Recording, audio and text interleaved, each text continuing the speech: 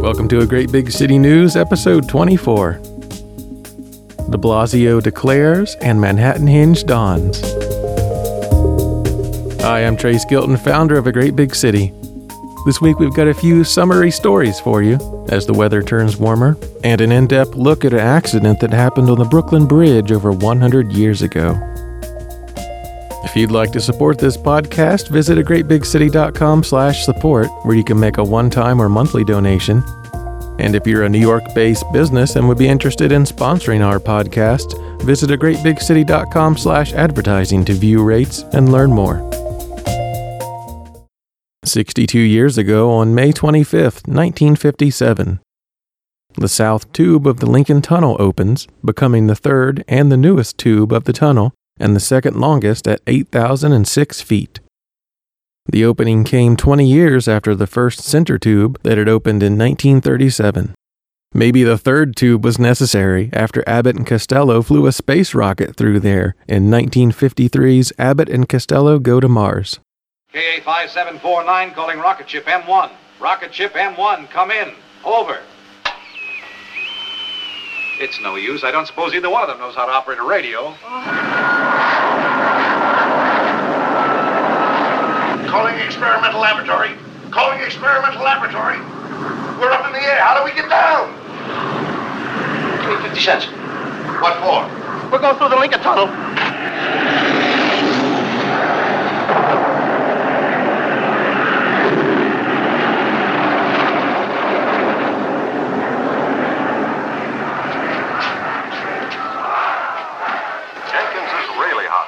What's with you? Consistently hitting those ends with bullseye. Just saw a rocket ship come out of the Lincoln Tunnel.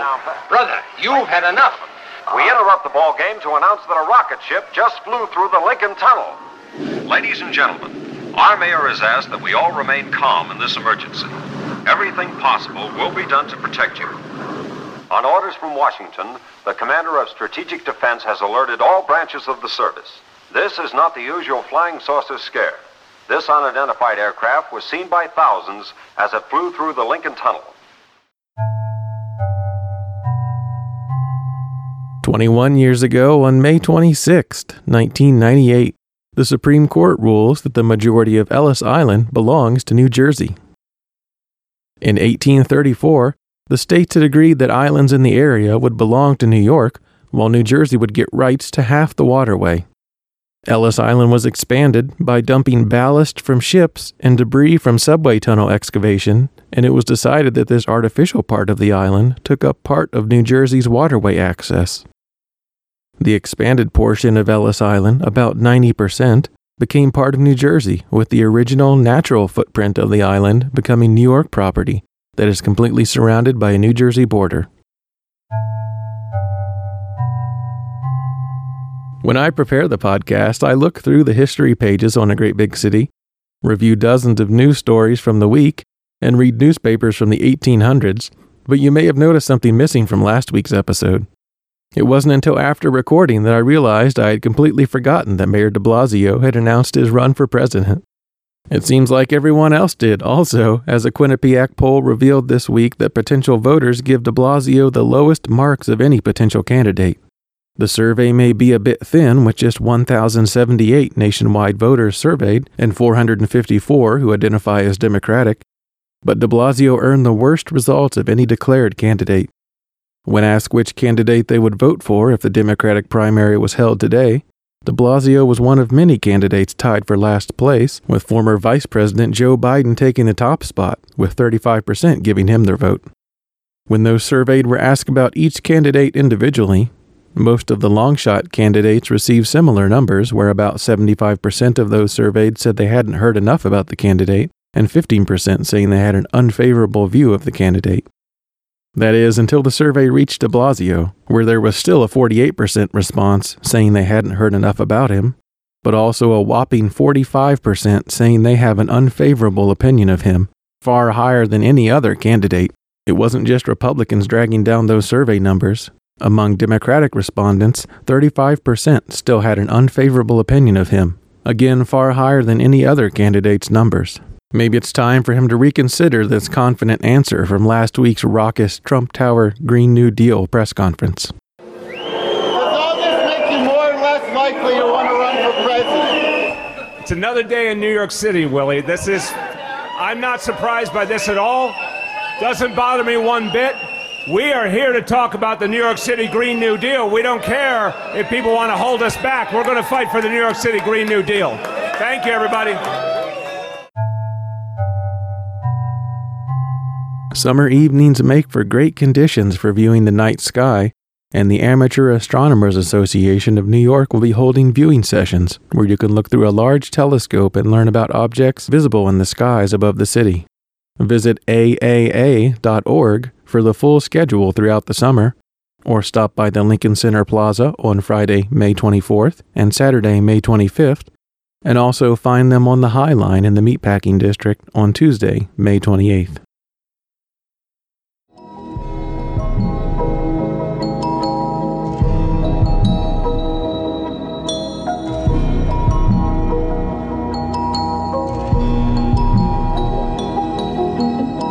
Put on your darkest sunglasses and hold your cell phone camera high, because on Wednesday, May 29th and Thursday, May 30th, Manhattanhenge brings its golden glow to the streets of New York.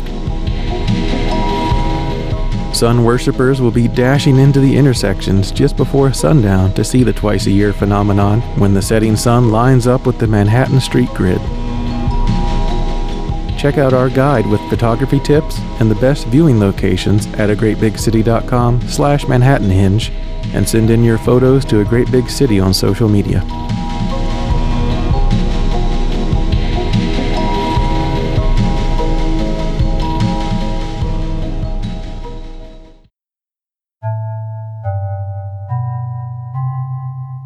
"89 years ago on May 27th, 1930. The Chrysler Building opens with a formal ceremony, but construction would not be complete until August 1930.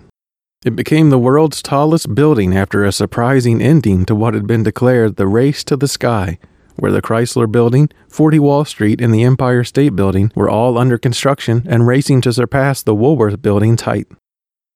Although 40 Wall, then called the Bank of Manhattan Building, was completed first and had taken the title of world's tallest building, the architects at the Chrysler Building had a trick prepared, and just 1 month later they took the title away by revealing the Chrysler Building's 125-foot iconic spire, bolting it together in the span of 90 minutes and bringing the final height of the building to 1,046 feet. The architects of 40 Wall would argue that their building should still be considered the world's tallest, as it contained actual usable floor space at a higher level. The Chrysler Building would soon lose the tallest building title just 1 year later when the Empire State Building would win the race to the sky and remain the world's tallest building until the World Trade Center was built. The stainless steel of the Chrysler Building may still be shining in the sun, but if you remember episode 12 of the podcast, you know that the Chrysler Building recently sold at a massive discount. Although investments in the building throughout the 2000s approached $1 billion, the building sold in March 2019 for around $151 million, with a daunting amount of revitalization ahead if it intends to compete with office space available in brand new super tall towers in Midtown and Hudson Yards. Interviewed in the Financial Times, the building's new owner and art collector A.B. Rosen acknowledged the accomplishment of Hudson Yards, but criticized its sterility as not fitting in with the New York environment. Rosen didn't reveal any details of the upcoming renovation, but he seemed comfortable with the building's history, intending to update the building to function in a modern world, but still retain the intention of the artist who first constructed it. From May 21st to May 28th, Fleet Week comes to town, with ships and aircraft from the Navy, Marines, and Coast Guard. While the parade of ships and the frequent flyovers of military aircraft are the most visible events, there will also be concerts, ship tours, and ceremonial events throughout the week, even including a giant tank of water in Times Square where Navy divers will show what gear they wear to dive underwater. Visit the link in the show notes to see the full schedule. 6 years ago on May 27th, 2013, opening day of the City Bike system with 332 stations and 6,000 bikes. It's now the largest bike-sharing program in the United States. In 2018, ride-sharing company Lyft acquired the parent company of City Bike and other bike-share companies and continues to operate them as a separate business. As of March 2019, there were 757 stations and over 12,000 bikes, with city bikers taking an average of 43,604 rides each day, hitting a high of more than 67,000 rides on March 30th. 17 years ago, on May 28, 2002, workers cut down the final piece of steel at Ground Zero, ending the cleanup effort after the September 11th attacks. In an evening ceremony, workers marched behind drummers and bagpipe players into the excavated pit left by the towers. Members of multiple trade unions shared a blowtorch and each cut away at the final 58-ton piece of the South Tower, which would be taken away on a flatbed truck in the morning. The steel was signed by hundreds of workers and painted with the numbers of civilians and emergency responders from each department who were lost in the attack. It was wrapped in black fabric as it was transported away from the site.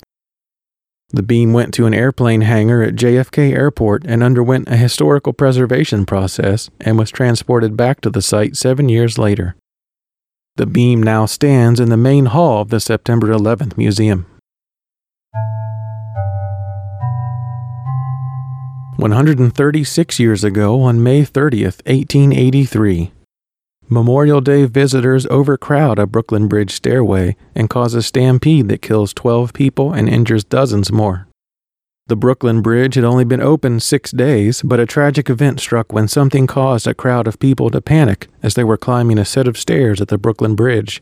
The details are still unclear to this day, but in newspaper reports from the time of the event, the New York Times described a crush of people going up the stairs at the Manhattan side of the bridge, and the New York Tribune claimed that there had been an ongoing problem with crowding at that location. Although described as a stampede, the event sounds more like extreme overcrowding, with the Tribune including details that some people fell over the sides of the stairway and were trampled as people rushed away. The Memorial Day holiday and the recently opened bridge attracted huge crowds in what the Tribune called a fatal fascination, with bands playing music and people stopping to admire the skyline, which led to as many as 15,000 to 20,000 pedestrians on the bridge at one time. Pedestrians were charged 1 penny to cross the bridge, so after the disaster, a review of the tolls collected reveals that 97,224 people had paid to cross the bridge that day, which was actually down from the previous Sunday when 163,500 people had crossed. The crowding was worse on the Manhattan side, as more people entered the bridge from there and, like many do today, turned around at some point to return, increasing the number of people attempting to pass by each other on stairways. The growing crowd backed up as people slowed down to descend the stairs and caused a crush of people in the crowds behind who had no other escape. Panic set in, and the crowds jostled and pushed, trying to escape until bridge workers arrived and removed a piece of iron fence that allowed pedestrians to exit the path. Here's a quote from W.H. Hunt, interviewed by the Tribune, who had been on the bridge that day. W.H. Hunt of 107 Nassau Street said, quote, "I started to cross the bridge about 4 o'clock, but turned back after I had got about halfway over on account of the crowd. I noticed a jam in front of me, but there was a constant stream flowing from Brooklyn, and before I was aware of the danger, I was firmly wedged in the crowd and carried irresistibly toward the fatal steps. The people went down those steps by the score, and we that were behind couldn't stop. With the screams of the women, the shouts of the men, the cries of the children, it was the most horrible thing I ever saw. There didn't seem to be anybody there with any authority, and the people were perfectly panic-stricken. I was not over half a dozen steps away from the stairs when the police and ambulances arrived, and I don't doubt but that I should have been seriously injured had they arrived 15 minutes later. The pressure of the crowd was irresistible." Unquote.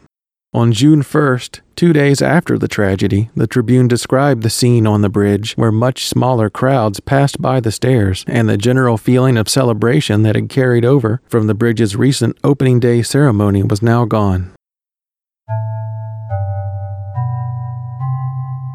And finally, on a happier note, get that sunscreen ready. The city's public beaches will be opening on May 25th. Swimming is permitted from 10 a.m. to 6 p.m. as long as there is a lifeguard present and the area is not closed due to water quality or dangerous conditions.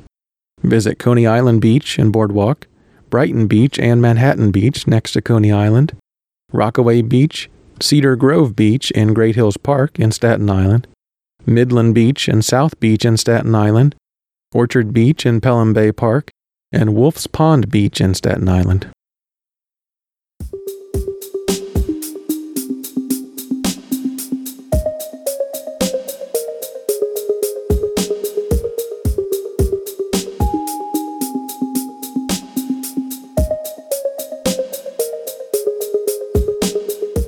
A Great Big City has been running a 24-hour news feed since 2010, but the AGBC News podcast is just getting started and we need your support.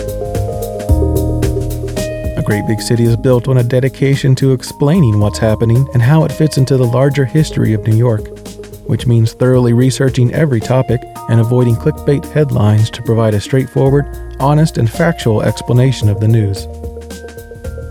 Individuals can make a monthly or one-time contribution at agreatbigcity.com/support. And local businesses can have a lasting impact by supporting local news while promoting their products or services directly to interested customers listening to this podcast. Visit agreatbigcity.com/advertising to view rates and learn more. A Great Big City is more than just a news website. Our fireworks page monitors the city's announcements of upcoming fireworks, lists them on the site, and automatically sends out a notification just before the fireworks begin so that you can watch the show or prepare your pet for the upcoming explosion sounds. Visit agreatbigcity.com/fireworks to see the full calendar and follow A Great Big City on social media to receive the alerts. Park of the Day. The Parks Department oversees a lot of empty space around the city that you wouldn't even notice, but I think today's park is probably the saddest bit of parkland I've ever seen. The Astoria Boulevard concrete triangle at Astoria Boulevard and 81st Street is a sad little piece of property, little more than a traffic island situated next to busy Astoria Boulevard. Sometime around 2011, the park lost all its small trees, leaving only one surviving tree and 4 other square patches of grass amidst the concrete where other trees used to stand. Even more depressing, there are now 4x4 wooden posts erected in the patches of grass that have a small Parks Department logo attached, marking where trees used to be planted as far back as the 1950s. In Parks events, Washington Square Park will be holding a May tour. Take a guided tour to see the features and attractions of Washington Square Park. Meet at Holly Plaza on the west side of the park on Saturday, May 25th at 1 p.m. And now let's see what our robot friend has found within City Bike biking distance on the concert calendar. Here's the AGBC concert calendar for the upcoming week.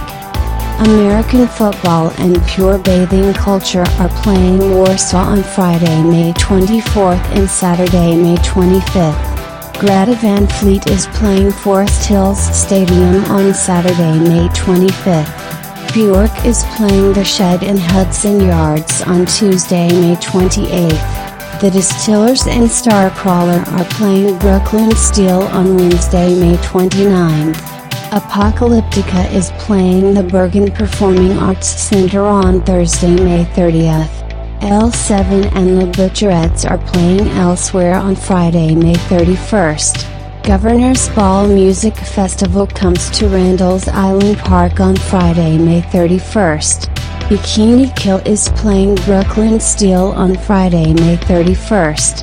Trade Wind, Only Sibling, and Semaphore are playing the Knitting Factory on Friday, May 31st.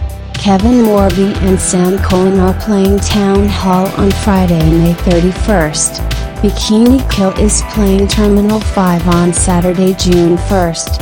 Soccer Mommy and Pom Pom Squad are playing Brooklyn Bazaar on Saturday, June 1st. Sunflower Bean is playing Mercury Lounge on Saturday, June 1st.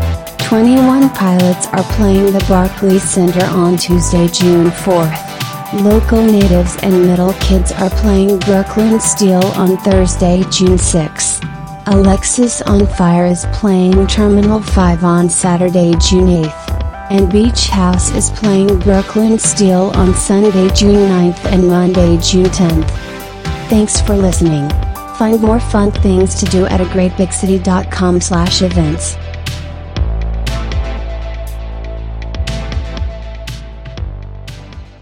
Here's something you may not have known about New York. Mobile food vendors and food trucks in the city are being outfitted with battery-powered location-sharing devices so that the Department of Health can find them and conduct random inspections. Extreme highs and lows for this week in weather history. A record high of 96 degrees on May 22nd, 1941, and a record low of 39 degrees on May 24th, 1963. Weather for the week ahead. Rain on Thursday and gusty winds on Friday, with highs rising into the 80s on Sunday and Monday. Thanks for listening to A Great Big City. Follow along 24 hours a day on social media at A Great Big City, or email contact at A Great Big City with any news, feedback, or topic suggestions. Subscribe to A Great Big City News wherever you listen to podcasts: iTunes, Google Play, CastBox, TuneIn Radio, or listen to each episode on the podcast pages at agreatbigcity.com/podcast. If you enjoy the show, subscribe and leave a review wherever you're listening, and visit our podcast site to see show notes and extra links for each episode. Thanks for being part of A Great Big City.